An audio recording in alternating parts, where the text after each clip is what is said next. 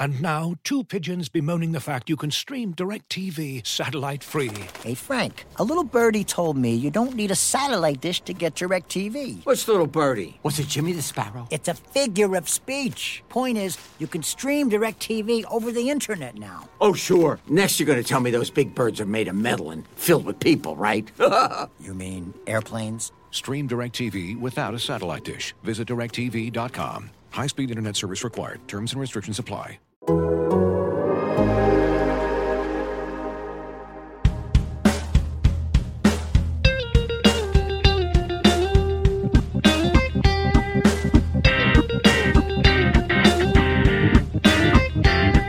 Welcome to Rates and Barrels, presented by Topps. Check out Topps Project 70, celebrating 70 years of Topps baseball cards. Derek Van Riper, Britt Giroli, Eno Saris here with you on this Friday. At least this podcast is for Friday, even if you're listening to it late on Thursday night. On this episode, we're going to discuss the things that are currently bringing us joy in baseball, because those things still exist, and we will talk about them, even though there are things that bring us anger and frustration and sadness. Even though we are curmudgeons. We will bring joy. We will talk about the things that make us happy, because there are things that make us happy, even though there are times when people say, do you guys even like this? And it's like, well, of course, we love this. That's why we get so angry about the things that are bothering us. So we're going to dig into all the things that bring us joy. We'll talk about the Field of Dreams game and some of the related stories to that. So lots of ground to cover on this episode. And good to have the whole gang back together again, since everything was a mess with me moving and being gone last week and the trade deadline. We've had a chance to actually take in a couple of weeks of games since teams made moves, and we're getting some stratification, I think is the correct word, in the standings. There aren't as many battles division to division as we would expect. There are, I would say, four that are still actually up for grabs. Both of the East still up for grabs, both of the West. But the Centrals are pretty close to decided at this point, with the leads that the White Sox and Brewers currently hold over Cleveland and Cincinnati, respectively. So it's an open-ended question to start today. As you look around the league, you got a whole wide open canvas of everything going on in baseball right now, Britt, and you can look at any level. Doesn't have to be the big league level. What brings you joy right now? Oh, boy. So many things. The Field of Dreams game brings me joy, though I think that movie is highly overrated. I think it's fun. And it's fun that we're going to have big league players playing among cornfields. Fernando Tatis not being out for the season. If he does, in fact, come back and they do put him in the outfield, that brings me joy. The fact that we are almost in September, which is when it really gets to be exciting. To me, that's almost when the pre-playoffs start, right? Every game becomes a must-watch for a lot of these races. So, I appreciate the people on iTunes who leave us reviews like, does Brittany even like baseball? But I do like baseball. I do enjoy watching baseball. In your defense, I mean, like some of the work of journalism is to like delve into these topics that nobody really wants to delve into. I mean, right? Like you gotta like you're fielding calls about a certain situation in LA that's just, it's not fun. Right? Like yeah. That's not great, and so we've had to write about injuries with the ball and perhaps mismanagement by the league and stuff. So like, I mean, part of our job is to kind of poke at those things and figure them out. But you're right. I mean, it is going to be a great time, and I think I have a fun story coming up on next week about fan interaction. That should be fun. I got a lot of joy out of it, actually, talking to players about talking to fans in the outfield. So I hope there's enough little nuggets in there that people will laugh. It's not my typical story, but I'm also out here watching these geriatric giants every day, and they bring me joy because I am old myself. And so I enjoy seeing Posey go hit tanks to dead center.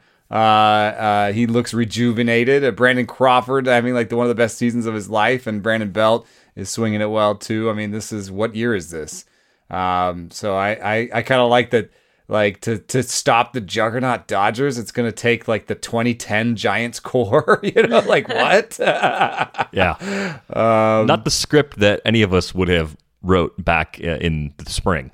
Yeah. And then there's always like when you're kind of covering baseball from a national standpoint, it's not easy to have like unfiltered joy, because there's always sadness with joy, like when you're covering from the top. And here's my explanation: the NL East. Like, there's gonna be sadness for two teams. Like, I think it's only gonna produce one team for the playoffs. And there's always like the LOL Mets crew that, I used to write for Amazing Avenue. I lived in New York for 10 years. Like, I've been a Mets fan. And so I feel that like sense of impending doom that like a lot of Mets fans might feel right now. But they're the best team on paper. And then you've got the basically a three-way tie right now with the Phillies and Braves. That's super exciting. So from like a sort of baseball national level, that's super fun. Within it, though, there's going to be some sadness. Yeah, a lot hinges on Jacob deGrom as pertains to the Mets. Probably more than you would think for just one pitcher. And I think it's the potential for things to snowball. It is the potential for the LOL Mets mindset to creep back in, right? If you get bad news on deGrom, it's not just the fan base, it's players that have been around this organization. I know they've had a lot of turnover, but it's still sort of the, here we go again. Like this could have been our year. This looked like it was going to be our year. We were spending money. We brought in a lot of talent. We made the trade for Lindor. We made trades at the deadline to add Javier Baez. Like, we're doing all the things we possibly can to win right now. And now we're going to be fighting to the very last day of the season to make the playoffs. I mean, I do agree with what you said. I think the Mets are the best team on paper of the three teams still in the mix in the NL East. Do you agree with that assessment, Britt, or do you actually see more? It's not in Philly. I know it's not Philly. I can pre-rank Britt's three teams in the NL East with Philly at the bottom. All of our crap talking, Philly's going to win it. Maybe. But if I were ranking just through the lens that Britt is ranking them, I know the Phillies are third. I don't know who she has first and second, though, in the division. Yeah, I'm going to say the Mets. Here's my issue is the Mets are the best team, and I don't think that's debatable. But they haven't performed. They've underperformed all year. So could Atlanta sneak in there? Absolutely. But did you guys know that the Mets are on pace for some crazy historical records? They have 11 sacrifice flies all year. Like, what? How?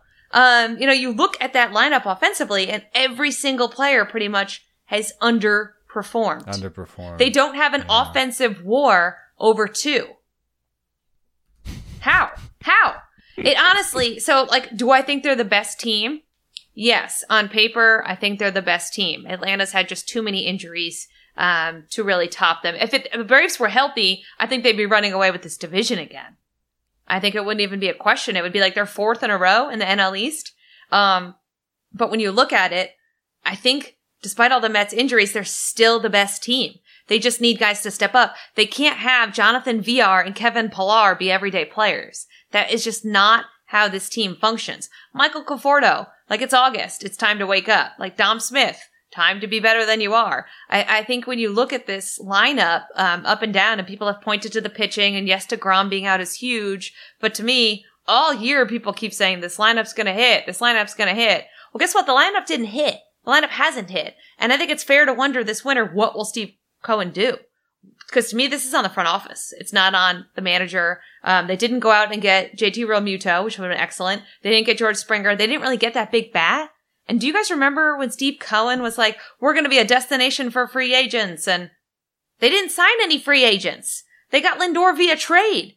So they haven't really done what we thought they were going to do. And I know I'm getting way off topic here with the Mets. I probably talk about the Mets too much because I go on SNY, and I feel like, if you're a Mets fan, you've been in that like, oh, woe is me for at least a month here. But I think if the Mets get past this little this little stretch here where they play Dodgers, Giants, if they get past that and they're not totally obliterated, they have a chance because because then they get people back. Yes. And hopefully, Lindor's back maybe. Right. Yeah. Like I just feel like they're still the best team. As unfortunate and ridiculous as that sounds because they haven't played well all year, I don't know how you can make the argument that Atlanta or Philly are a better team, especially if the Mets get back Lindor. And they get back. Did Baez play yet today? I knew he wasn't starting, so I'm not certain if he's actually available or not. If they get back to DeGrom, obviously that's a division race changer right there.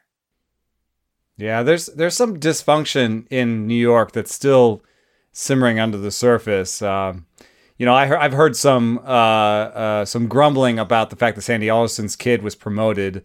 There's some people in the organization not super happy about that. Then you have Zach Scott, the GM, going out there right now saying that players are not following their sort of injury protocol or whatever.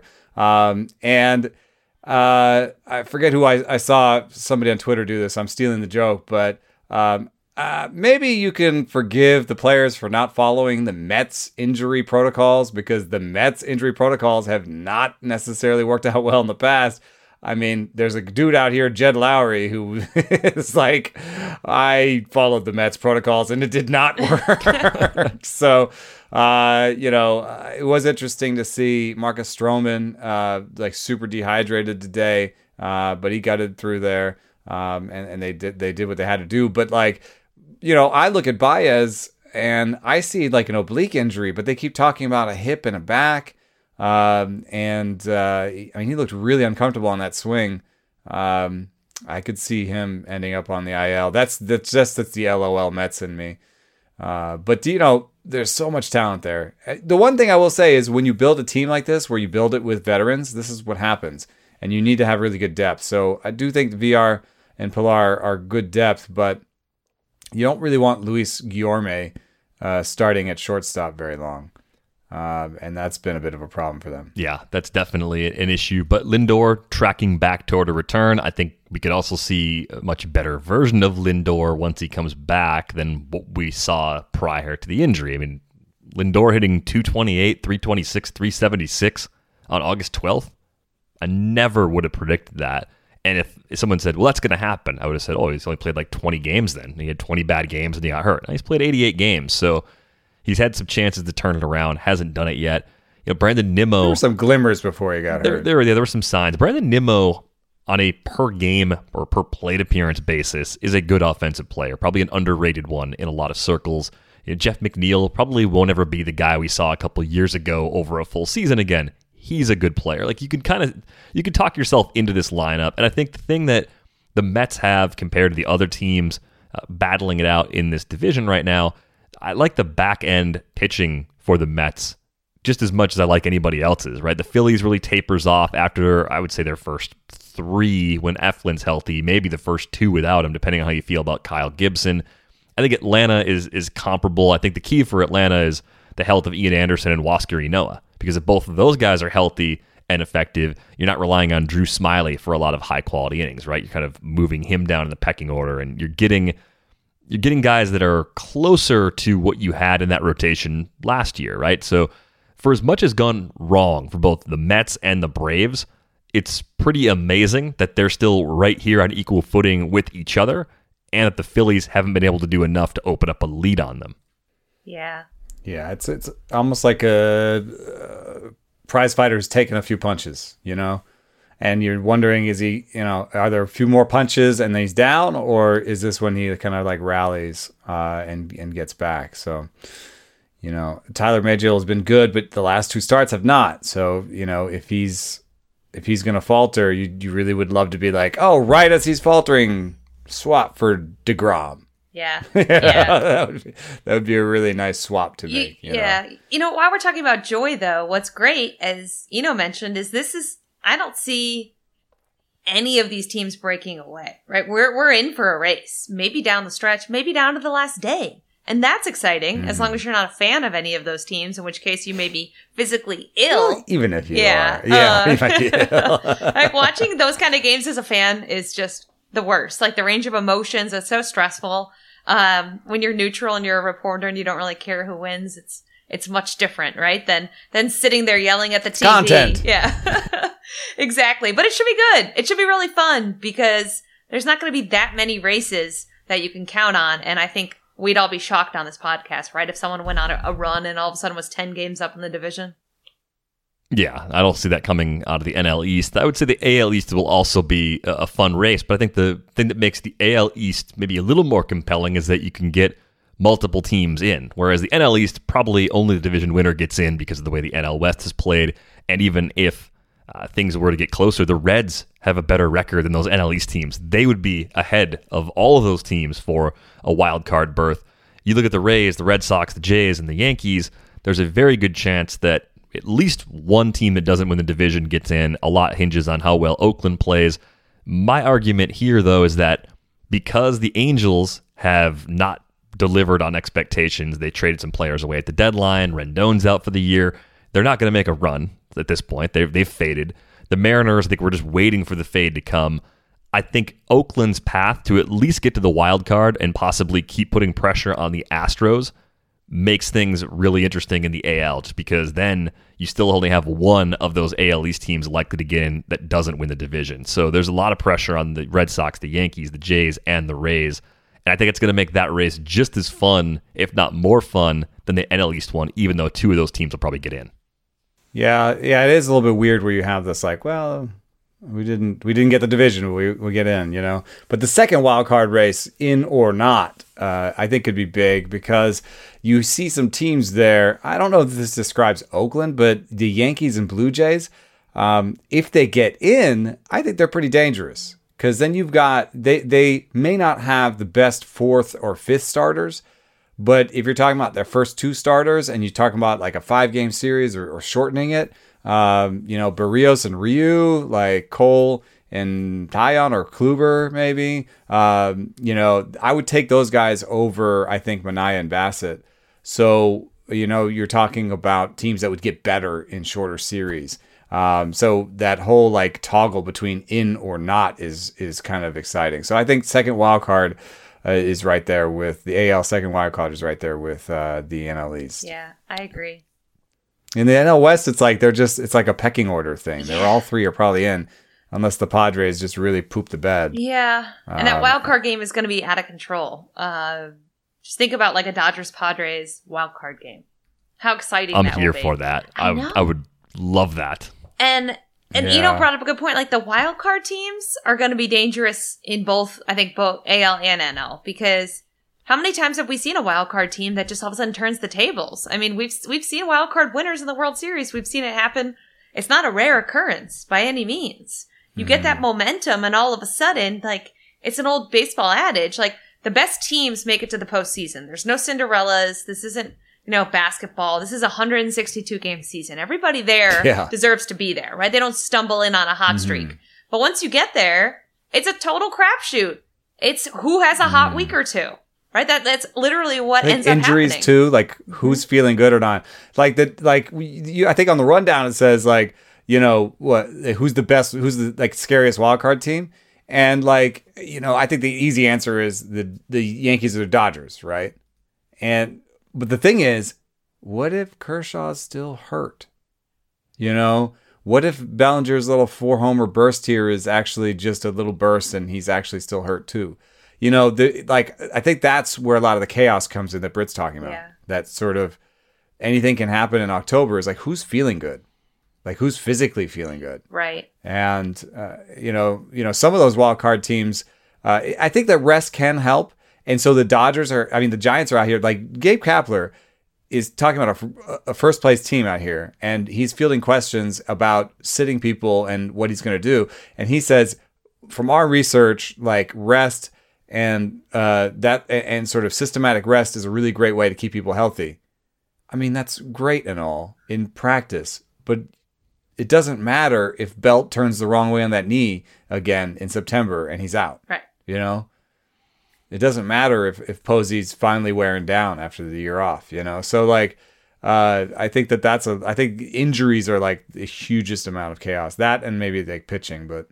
Yeah, and that's going to change a lot about how we feel about these potential wild card teams between now and the time that the playoffs actually begin. Looking for an assist with your credit card but can't get a hold of anyone? Luckily, with 24/7 US-based live customer service from Discover, everyone has the option to talk to a real person anytime, day or night. Yep, you heard that right. You can talk to a real human in customer service anytime. Sounds like a real game changer if you ask us. Make the right call and get the service you deserve with Discover. Limitations apply. See terms at discover.com/creditcard. Looking for an assist with your credit card but can't get a hold of anyone? Luckily, with 24/7 US-based live customer service from Discover, everyone has the option to talk to a real person anytime, day or night. Yep, you heard that right. You can talk to a real human in customer service at any time. Sounds like a real game changer if you ask us. Make the right call and get the service you deserve with Discover. Limitations apply. See terms at discover.com/creditcard. I kind of look at the Jays as a team that they're just better than we all have realized all along. It's really clear. And healthy George Springer is an underrated player, even though we know he's a very good player. I think getting him healthy and in that lineup takes a very good lineup and makes it an excellent lineup. Like top to bottom, 1 to 9, is there a group of hitters in the American League other than the Astros when they're firing on all cylinders that you'd be more fearful of? I don't know if there is. I think that's the sort of offense the Jays have built, but it's not just that. They've done so many other things well. You know, Ryu is the signing from last year. He's good atop the rotation. Robbie Ray not walking guys. Really good. Alek Manoah continues to pitch really well. And then, as Eno mentioned, they added Barrios. That's a great playoff rotation. It's really good. Bullpen is solid. Offense is really good. Like, they have all the ingredients to be the kind of team that, yeah, they just squeaked in. They're the last team in, but they could be, any team can do it, but they could be very dangerous in October with the way they're built. Yeah, I agree. And the thing is they kind of like languished early on. I think getting Springer back was as much of like a mental boost almost for that team. Like it kind of like was a shot in the arm, right? They're playing how I thought maybe some people thought they could be at the top end here. And Vladimir Guerrero Jr., like, if it wasn't for Ohtani, he'd be running away with AL MVP. He doesn't get nearly as much press, and I understand why, because Shohei Ohtani is a generational talent. But you look at the Blue Jays, and what amazes me, guys, is they do get in. They're a dangerous team. They're built for the long haul here. They're not built to have like a one and done kind of season. They're going to be a really scary team, health permitting, for a long time. And the moves they made at this year's deadline show that they kind of know that. Like, they finally, for the first time in forever, the big knock on Toronto was they overvalue their prospects. They're not willing to part with guys. They parted with some top guys to get Barrios. They know the time is now. This could be the beginning of a very long window for the Toronto Blue Jays.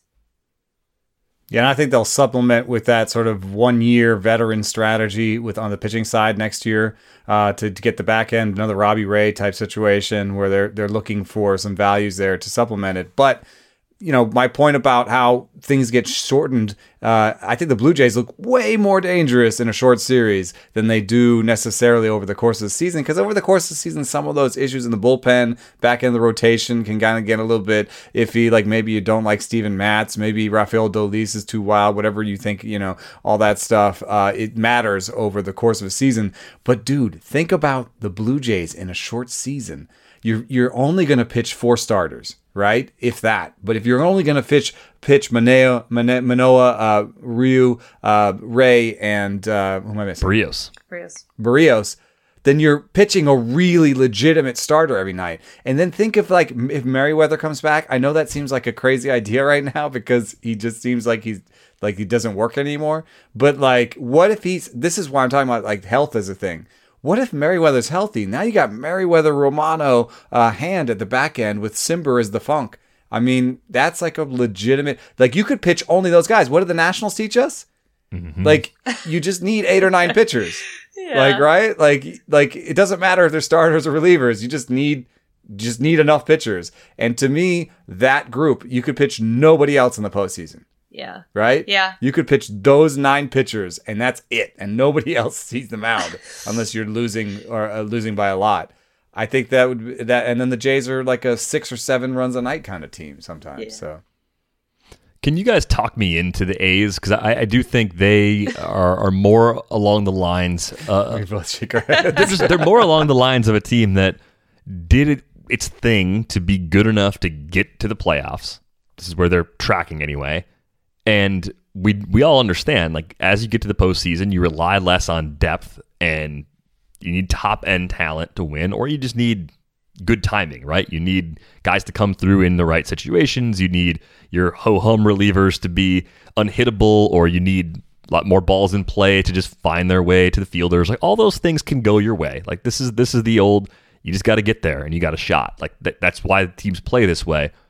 Can you cherry pick 9 pitchers in Oakland that you feel good about? I mean, I know compared to the Jays, you don't like Minaya and Bassett and Montas as much as the first 3 in Toronto. But that's a good 3. And James, how do you feel about Caprillion? Do you think Caprillion is okay as a 4? He'd be my, like, I think I would try not to start him. I think I would try to have him as like a middle relief. So you got 4 there. Good. 14 starts this year, 3.22 ERA, 114 WHIP, 83 Ks, and 78 in the third innings. That's really good. All right, well, let's throw him in our 8. What's our magic number? 8 or 9. So let's just throw him in. We got let's 4. Just say 8 for 8. It takes 8 good pitchers to win the World Series. We got 4 starters. We got Diekman, Trevino.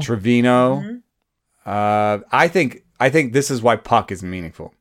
AJ Puck just came up and he's sitting 99 from the left, and he dropped to the Randy Johnson arm slot. So, like, if you legitimately have like a Randy Johnson-esque reliever, that could be the thing that they need, because I'm struggling. I guess Romo is 4. Romo, right? Chafin, Petit, like they've got some depth in the bullpen. Yeah, but those. This is where, like, the Trevor Rosenthal injury hurt them a lot, Yes. right? Like, out for the season. Like, you were kind of counting on that guy because he had such a resurging year with Kansas City to be that guy. And here's the issue with the teams like the A's is they don't have the depth often, like, more often than not, right? They don't have the depth of some of these other teams. Or also just the stars. That too. Like, and like for like Scherzer, like they couldn't go get Scherzer, right. They couldn't. Yes. And forever, like, A's fans have complained because they get in the postseason and they lose. And that's the issue. The issue is, like, when you get to the postseason, like, it's your best against the other team's best. And you're right, very often the A's front line just doesn't compare. They win by being pesky and by beating people down, and, people looking up and saying, like, oh, the A's have won 7 in a row. By the way, did you guys know the A's had won 7 in a row? I didn't. I'm watching the games. They Jed Lowry's been a huge for them. They've had some timely hitting. If they do it, it's because, one thing that Matt Olson jokes about the fact that him and Matt Chapman are never hot at the same time. So very true. It just seems like that's kind of true. Like, Olsen was in the tank, then Chapman, So let's say that for once, out of, some sort of brilliant, luck, Olsen and Chapman are both hot at the same time. Now you got 2 force guys in the middle of the lineup. You got guys like Lowry and Marte. You've got, like, okay, now you're 4 or 5 deep in the lineup. That's pretty good. That 8, I would take the Blue Jays 8 or 9 over that A's group, and everyone's talking crap on the Blue Jays pitchers. So it's like, I don't know that there is a playoff 8 or 9 that I would take the A's 8 or 9 pitchers over. Okay, I can level with that, but then my natural follow-up question is the gap that wide, or is it really just what would how big would the gap be to, if the Reds made it, it wouldn't be that big of a gap. Right. Yeah, I mean, I think I would take the A's group over the Reds group.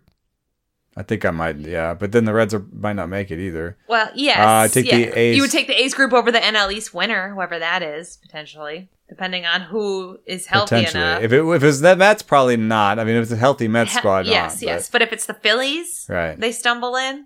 Yeah, I would take it over the Phillies group.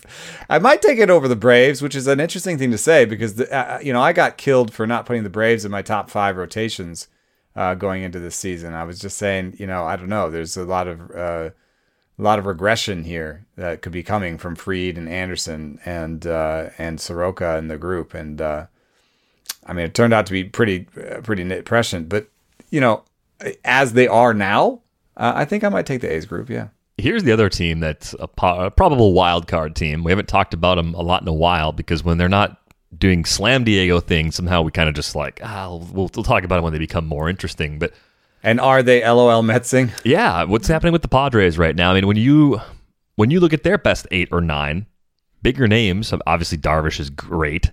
Joe Musgrove's having a great year. Blake Snell's not the Blake Snell that we're used to, so that needs to be accounted for. Paddock's on the IL right now. Ryan Weathers has been getting hit lately. Pomeranz is hurt. Plus never liked him. Yeah, I mean, like Pomeranz is Pomeranz on the IL? Pomeranz is currently on the IL again. Man, he has been on and off the IL. It feels like all season long. Forearm inflammation this time. So Paddock's out. Pomeranz is out. They could both be back in a couple of weeks. They added Daniel Hudson. They got Pagan. Melanson's been better than we all expected so far.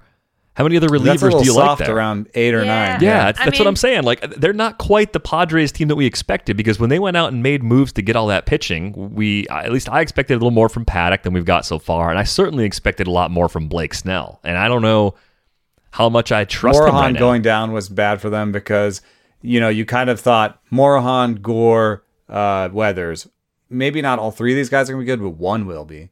Yeah. And right now, you're kind of looking Morahan hurt, Weathers, falling apart, and Gore, like they're not calling him up. So I guess Gore's not working out. So yeah. Well, Tatis has kind of been the heart and soul of that team too. So I think every time he's out or he's hurt, it leaves that gaping hole. And putting him in outfield, I mean, as a way to stay healthy, it's innovative. Will it work? I don't know. It just seems like that shoulder is going to continue to nag him kind of no matter where they put him, maybe to be a little less irritated. But wasn't it mostly what he was doing at the plate that was kind of bothering him, right? With the, letting go with one arm. Oh, yeah, he started changing his, he's changed his follow through. Yeah, so Manny Machado has had a really good year, kind of quietly, I feel like, which, honestly, he doesn't really do much quietly, but I feel like the Tatis and everything that's gone on has kind of overshadowed his year and his season. He was a late add to the All-Star game, but if you look at his numbers, he kind of deserved to be there. So he's kind of been the ship that has kind of kept them afloat here a little bit. But every time I watch them, guys, they lost to the Marlins. You can't be losing to the Marlins at this juncture, right? Like they did the other day. You have to, in that NL West, beat the bad teams or you're not going to have any chance of getting to the top of that division. So you're right. They've been not as good. And some of the, I feel like initial early season excitement has kind of tapered off on them on a national level as well as a result. After the trade deadline, AJ Preller said, I could have gotten an arm, but why would I do that if, we have 4 or 5 good starters here. Like if they don't pitch, we're not going in. Shocked. Are you guys shocked? Woo. Yeah. I thought they were going to. That's crazy talk. Yeah. I was just waiting after the Dodgers got Scherzer and Turner for Preller to go nuts that last day. And I was just really surprised that he didn't. Thought he would get Berrios or Sandy Alcantara or just have some crazy trick up his sleeve. Yeah, just weird.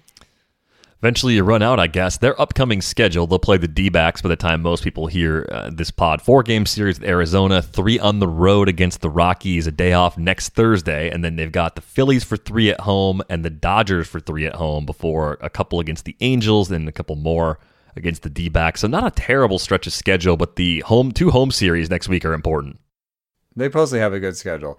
The one thing I will say is that I think that it's possible their player development is not as amazing. And that's kind of crazy to say when you produce somebody like Tatis, but I think Tatis is a scouting win. Yeah. I think their scouting is among the best in the big leagues. AJ Preller is a magic scout. Yes. I mean, I think he's proved that. The old, when I looked up how many major leaguers came from each team, it was the Rangers that had the second most in the big leagues. Why? A large part of that was AJ Preller. And I think that he's doing a really good job signing guys, and knowing for a large part who to trade away. However, if you have a really good player development thing, you have some pop-up guys. And I would say that between Weathers, Gore, and Morahan, you're sort of waiting for that pop-up guy, the depth starter that you're oh, hey, Josiah Gray. You think about the Dodgers, right? They were oh, our depth is being tested. Well, I guess it's time to start Josiah Gray, and everyone's yes, finally, all the scout people are yeah, finally get to see Josiah Gray, you're kind of, they don't, the Padres aren't really, don't have that ace in their back pocket, sort of deal. That's a good point. They might have more useful bullpen arms than some of the other playoff teams. More guys you'd be willing to throw in the 6th or 7th than a lot of other teams, where like their A bullpen might not be 1 through 3. Tim Hill is elite. underrated, though. Yeah, that's what I'm saying. That Tim dude's Hill and funky. Pierce Johnson, Craig Stammen's been fine. Like that group, that's a lot of useful arms. And if your starters Do are you want them struggling, pitching tie game, 8th inning, wild card that's game? kind of what they were doing. I mean, think about how they were just limping to the finish line in the postseason last year, right? Bullpenning the hell out of it. They might be doing something similar again this year, which is just so hard to believe after adding Darvish and Musgrove and Snell. Like, And that Snell. is so hard to believe that this team may have But to use you know that what same it recipe. takes to add those guys is depth. Right. And now we're saying they don't have quite enough depth at the big league, near big league level to fill in. Plus the injuries on top of those trades have put them in this really difficult spot. So I hope for their sake they are healthy. I hope we see them in the postseason again because it was fun. If it takes them falling kind of close to Cincinnati to just give us one more playoff race in the NL to make that exciting, I could live with that. But I'd still rather see the Padres in than the Reds. I think they are a clearly better team. As you've probably heard by now, we've teamed up with BetMGM this season. We'll be using BetMGM lines to make all of our picks, and we'll have special offers for our listeners each week. If you haven't signed up for BetMGM yet, use bonus code The Athletic, and you'll get a 1-year subscription to The Athletic, plus up to a $1,500 first bet offer on your first wager with BetMGM. Here's how it works. Download the BetMGM app and sign up using bonus code The Athletic. Make your first deposit of at least $10. Place your first bet on any game and claim your voucher for a 1-year subscription to The Athletic. See BetMGM.com for terms. U.S. promotional offers not available in D.C., Mississippi, New York, Nevada, Ontario, or Puerto Rico. Gambling problem? Call 1-800-GAMBLER. Available in the U.S. Call 877-8-HOPE-NY or text HOPE-NY 467-369 in New York. Call 1-800-NEXT-STEP in Arizona. 1-800-327-5050 in Massachusetts. 1-800-BETS-OFF in Iowa. 1-800-270-7117 for confidential help in Michigan. 1-800-981-0023 in Puerto Rico. First bet offer for new customers only in partnership with Kansas Crossing Casino and Hotel.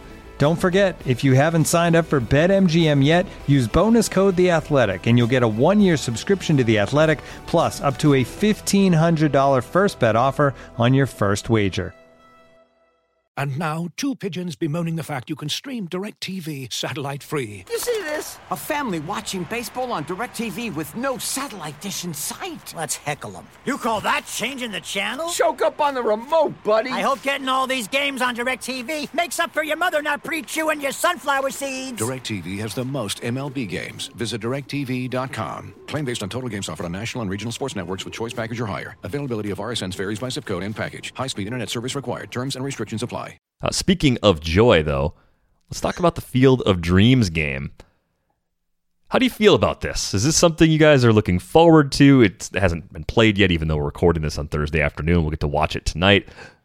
Were you excited when you heard about it? Do you even like the movie? Like, I just find this whole thing to be like kind of random and fun, and like the kind of thing that baseball should do. But I don't really like the movie that much, so I wonder if that's tempering my enthusiasm for this game. I haven't seen it. So. I don't know. I've seen it. Supposed to say here. I've seen it once. It is a little random, a little hokey. I think it's fun. I agree with you. Like, baseball's a long season. You want to play in a cornfield in August to break up the monotony? Like, go for it. I'm fine with that. You want to wear different jerseys? I'm fine with some of the stuff they do in season. That part I'm fine with. I love the shots of the place. Yeah. I love the what it looks like. I love the idea of like corn being in the background. I even like their innovation where they have a little bit of a fence, but you can see the corn through it. There's a lot of it that I like. Yeah. So I think it's fine. People that are like kind of complaining about it are just going to complain no matter what. I feel like, who cares? It's one game. If you don't like it, don't watch. That's how I feel. I'm going to watch because I think it's also going to be... Is it just one game? It's not the whole series? Yeah, it's just one game, right? I thought it was only one game. Yeah, it's just Thursday. Yeah, it's just one game. I don't like that it's such a rich man's thing. Have you heard the prices on StubHub are starting at $1,400 Yeah, per ticket? I agree with that. I wish they found Really? a way to bring the local community of Iowa in maybe a little bit more, or Little Leaguers. They tried to have some events around it. They had some Little League games or like some kind of travel ball type games on it before. And I'm sure they'll use it, once the MLB is gone. But some parts of this don't hit me right. I'm not super excited. I guess I'll watch it. I don't know. And here's my real hot take that exposes me as a weirdo curmudgeon. I don't love sports movies. Really? Okay. Elaborate. Here's what I love about sports. And I was thinking about this at the game the other night. I think we're all waiting at a game to see something we've never seen before. I think we're waiting to be surprised. So even if we're not waiting to see something we've never seen before, we are waiting to be surprised, right? We're waiting for like something that we can go home and tell our friends about. We're waiting for, there's no way that you want to know the ending. That's fair. Like usually in a sports movie, this is probably why the arc fails you so many times. You know what's going to happen. Usually, it's so obvious. Like 9 out of 10 times, you get the positive outcome at the end. You win the big game. It's gonna lose at the end of. Well, usually. Here's my one caveat though: when it's a true story and you still know the team's gonna win, like Miracles, one of my favorite sports movies. Yeah, like that's just cool. Like it's cool no matter how many times you watch it because the U.S. had no business beating Russia. So that I love that movie because it was so cool. And same thing like Rudy, right? Another great movie because you're like, how the hell did this guy with no talent finally get to play in Notre Dame? So I like the true stories because even though I know how they end, I'm like inspired because I'm like, okay, this isn't like some Hollywood, guru penning some ridiculous ending. This actually happened. Like people were chanting Rudy, the guy played, the miracle. The U.S. did actually win that game. So I agree with you on most things. I think baseball movies in general are not well done. Really, there's so many bad. Really, ones. at all? Oh my like God. not well done. Trouble with the Curve. I just watched like 10 minutes and was like, please stop. The best one is A League of Their Own, which again, based off true events. So I just feel like for me anyway, those are the most palpable ones. Here's a funny thing, given your recent reporting. One of my favorites is Sugar. Depressing as all hell.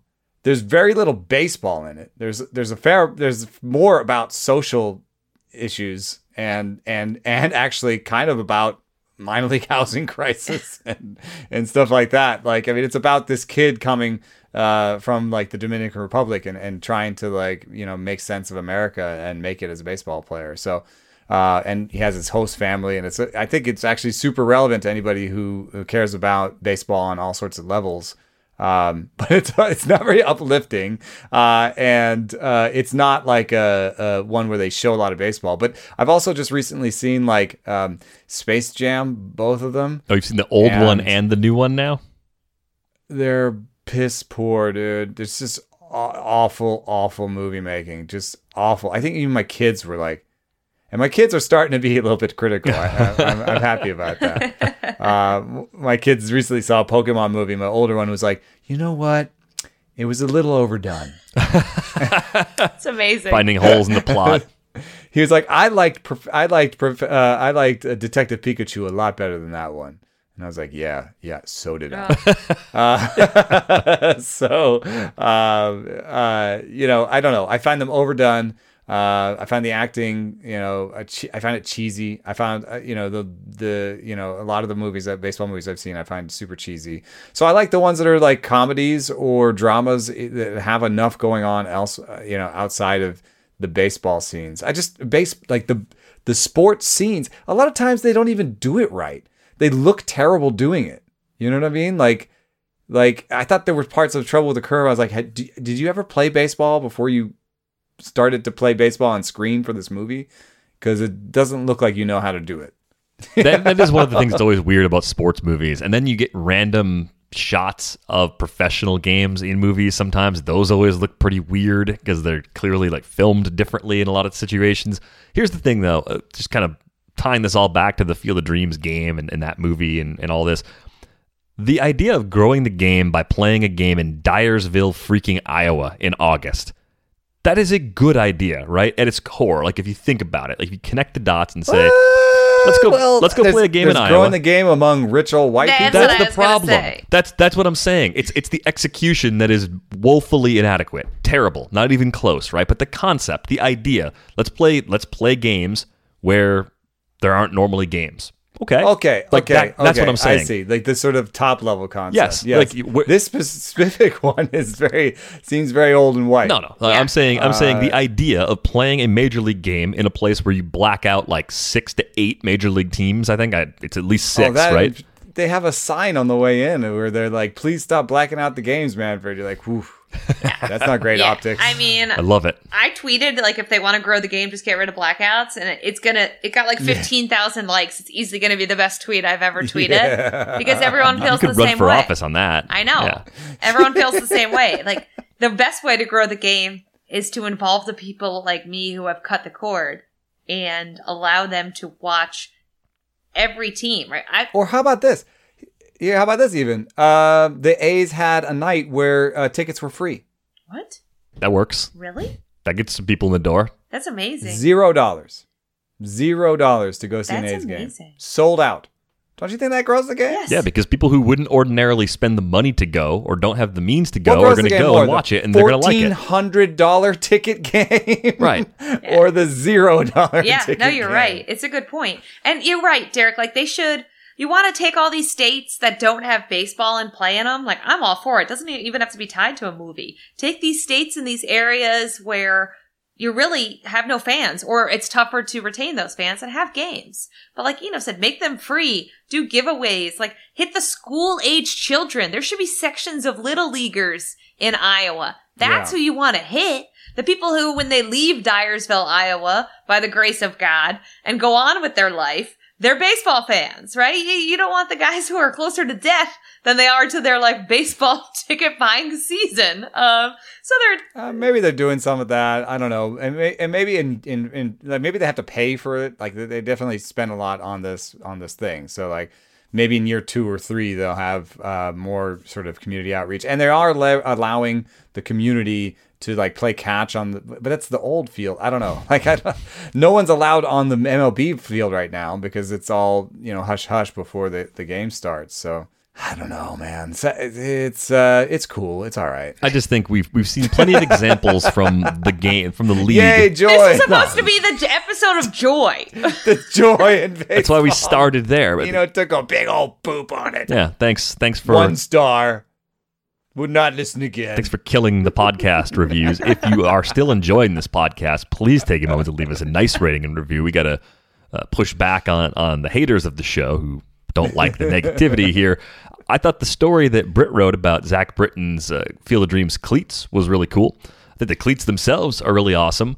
And then I got a little furious because I thought, like, oh, so now we have to turn this into a charity. We have to use charity from this game to make sure that minor league players have enough money to pay bills for housing and food. Like the absurdity of that is just it will never cease to make me angry, and I continually feel powerless to actually do anything about it, which I think is what makes it worse.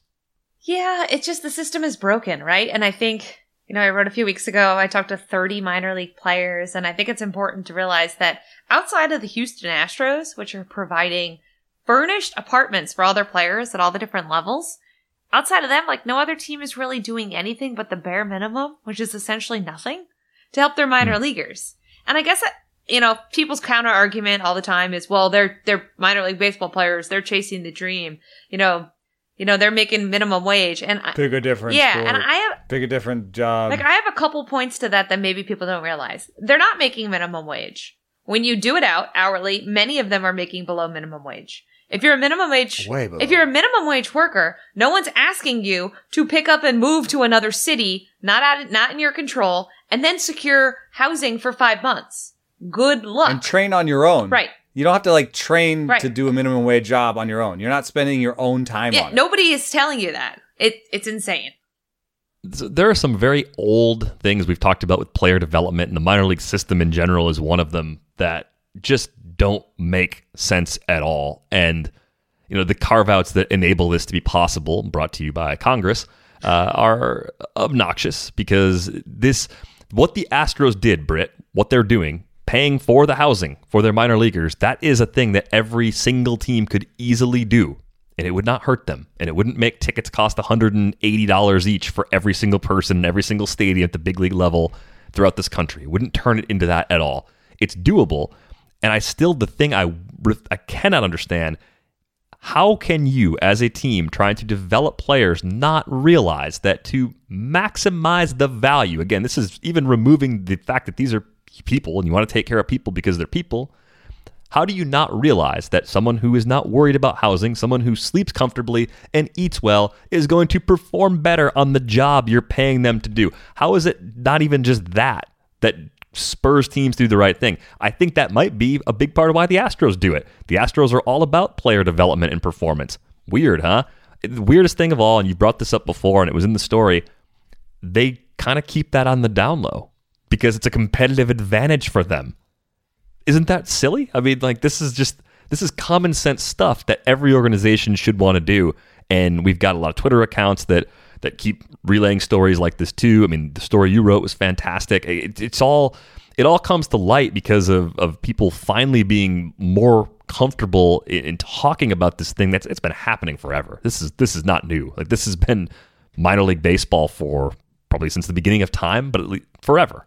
There is something a little bit new. Britt, in your reporting, have you heard anything about host family programs being restarted or something? I mean, that's some part of this, right? That stopped during COVID. Yes, that used to be kind of a stopgap for a lot of people, that they would live with a local family. That's part of it. But what's unfortunate about the host families is sometimes host families charge players, which I didn't realize. I talked to multiple guys who paid to stay in a host family's house, and it's often not like, hey, here's my spare bedroom, Derek, come stay here. This is your bedroom and bathroom. It's families who have like 10 guys and they're all sleeping like next to each other in basements. So there's great host families and there's not great host families, right? So, and here's the crazy thing. Of course, I don't know why I never thought of that.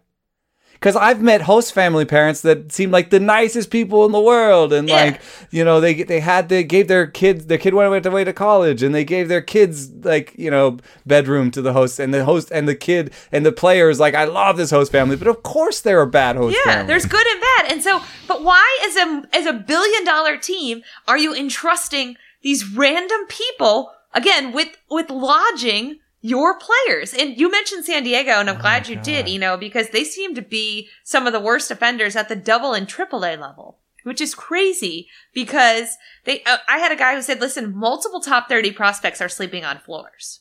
Multiple. That's horrible. Those are people you'd expect to come up and help your team soon. Yes, and they're in San Antonio and they're in El Paso, and these are expensive. The problem, too, that I mentioned in my reporting was, I mean, you guys know what the real estate market is like right now. I'm trying to buy a house. Derek, you just moved. You live in one of the most expensive places in the country. Now, what's happening, though, is these mid-market cities are getting expensive. Your Columbuses, your Louisville, your Indianapolis, your Nashville, San Antonio, because people have left the big cities, right? So the rental rates are through the roof in a lot of these places, and they are these small cities that don't house a big league team, but they house a minor league team. So finding rent in these places is absurd. And also the restructuring that was happening this winter when they got rid of 40 teams, they moved Class A in the Cal League to California. So you're talking about expensive.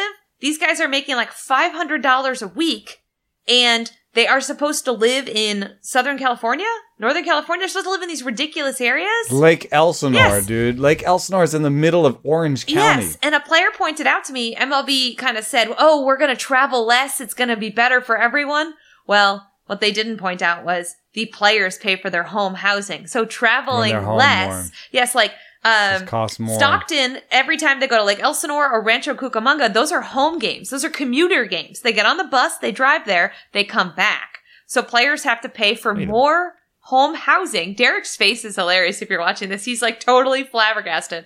So it's this huge mess, and it's always been a mess, but it's even worse now because of the rental costs, the host families, and this reduced travel nonsense. So now we're doing cleat things, and Dallas Braden around here, bless his heart, is doing like Chipotle giveaways and like, you know, raising money to give it minor leaguers Chipotle cards, which is like, I mean, that place gives me the poops. I wouldn't necessarily, I mean, I would take it if it was free, but like. Well, did you see his tweet? He used to chug NyQuil because he was so hungry. Oh, that was the worst. That's a real thing. He thought he used to chug NyQuil to go to sleep because sleeping was free. Yeah. That's bleak. It's so bleak. Also, Stockton and Rancho, those are not. I was making a face because I was thinking about California's geography. I don't have a map of California on my wall yet. I'm going to get one so I learn where places not are. That close. Those are not close.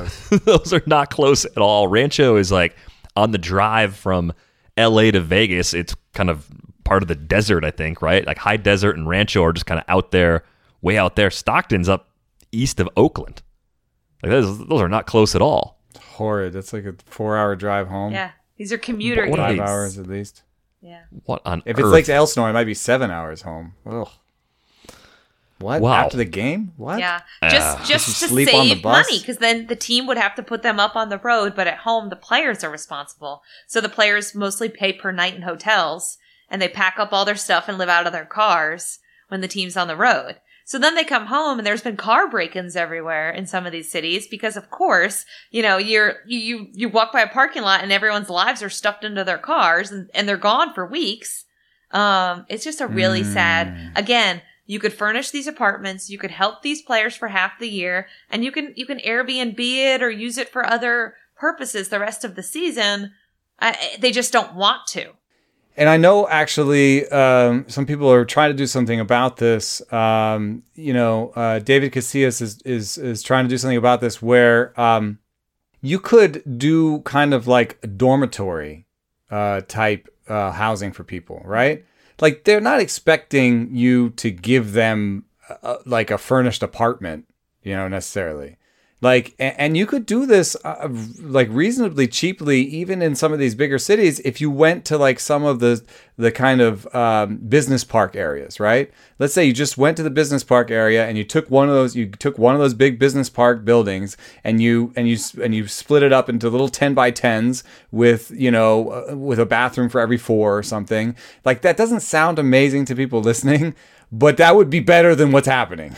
Yes. Yeah. And that wouldn't cost millions and millions of dollars for a team. It would be like maybe a couple $100,000 to like renovate the way where I'm thinking. Like I remember my friends in New York converted a factory in Bushwick into lofts, right?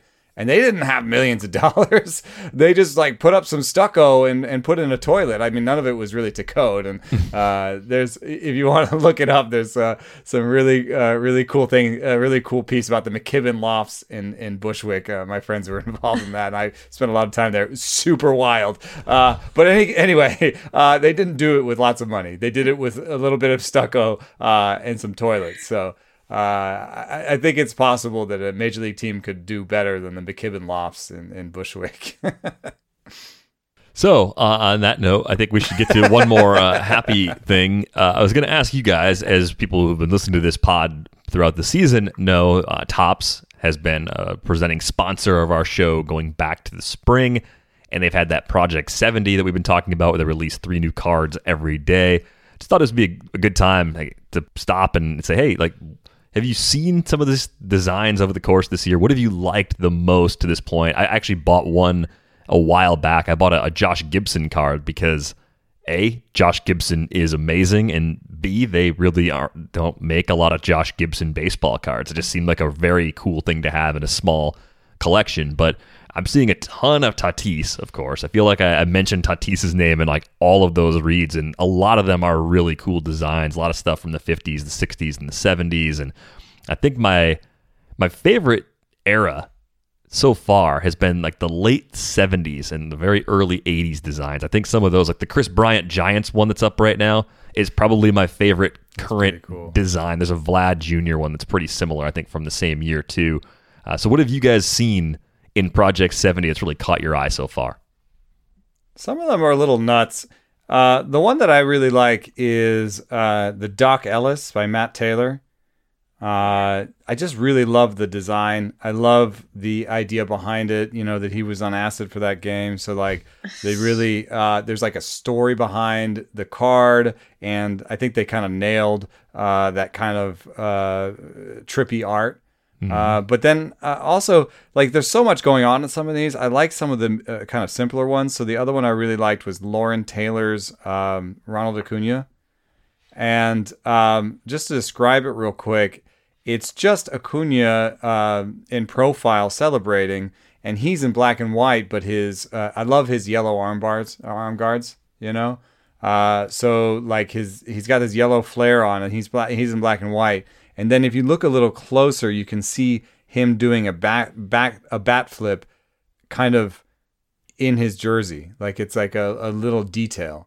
I like that better than some of the other ones that have just like a ton of crap going on where I can't really focus on any one thing. Yeah. So yeah, the Lauren, those two are my favorite. Yeah, there is a lot going on. The Ozzie Smith ones are cool. I think just because Ozzie Smith to me is cool. I like the one from 1982, Ozzie Smith by the Shoe Surgeon. It's got Ozzie Smith obviously front and center, but it's got the Wizard of Oz and a little bit of that theme going on. The Yellow Brick Road, some of the stuff from the old movie poster combined with him, I think is a really cool look. Did you guys see as well that Jesse Sanchez got a Topps card?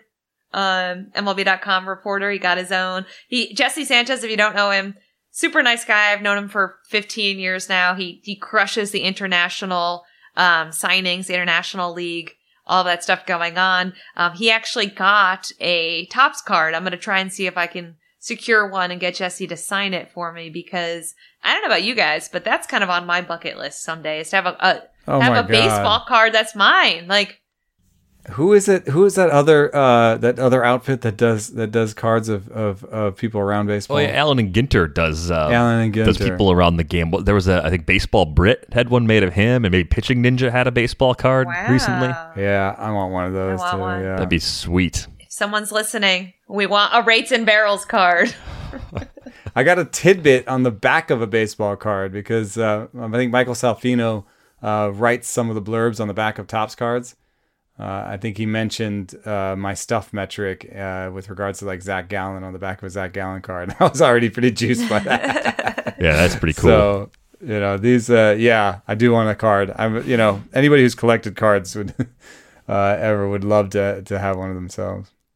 Yep. Yeah, I'm going to add that to my bucket list as well, Britt. It'd be very cool. A Rates and Barrels card, a DVR card, anything, really. I'd be honored to have something like that made. But yeah, check out Project 70 if you haven't, because the designs are very different, very unique. It's cool to see players that you're watching now in the designs from the era maybe you grew up collecting. Like a lot of the late 80s and early 90s stuff is what I had. I just saw the Tatis from the 80s. Mm-hmm. Yeah, that's pretty cool. Yeah. A bunch of those are really cool. They had the Jacob Rochester one. I mean, they've made a lot of cool Tatis cards. If you're a Tatis fan right this year and you've been buying all the Tatis cards on Project 70, you've built quite the collection over the course of this year. But we appreciate. Whoa! Look at that Willie Mays by Pose. Wow. Yeah. He's got a half naked Willie Mays where he's holding the bat right where in his crotch.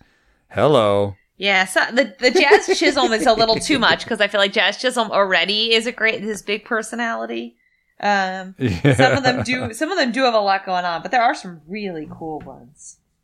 Yeah. And you could tell, I mean, the backgrounds of the different artists are all over the place. So you get a set that's just very unique. Lots of designs that you never could have even imagined on your own. And we had Alex Pardee on the Athletic Fantasy Baseball podcast earlier this season. A lot of the monster designs, like there's one of Tatis where he's turned into a monster, and Brian Hayes as a spider. Like that's his style of art. So those are really cool if you're into comic book art or anything like that. Yeah, I just noticed that one. It's like some sort of tree monster or something. Rasta tree monster. Oh no, he looks like the Predator. Mm-hmm. That's who he is. Tatis as the Predator. Yes, that's awesome, actually. That's my new favorite. So you can check out the archives. They're not all available because they're only available for 70 hours. The current ones are available at Topps.com. You can check those out anytime. They're only available for 70 hours before they go away for good. Before we go away for the weekend, I want to let you know you can subscribe to The Athletic for just $3.99 a month at theathletic.com/ratesandbarrels. You can read the stories that Britt wrote that we were talking about. You can read all the playoff-related coverage as the stretch run continues. If you're into fantasy football, we're going to have that covered as well on Twitter. She's at Britt_Giroli. He is at Eno Saris. I assure you, all of us love baseball. If you love this podcast, take a moment to leave us a nice rating and review. Don't let the haters win. Hit the like button if you're watching us on YouTube, and be sure to subscribe to the channel. That's going to wrap things up for this episode of Rates and Barrels. We are back with you on Monday. Thanks for listening.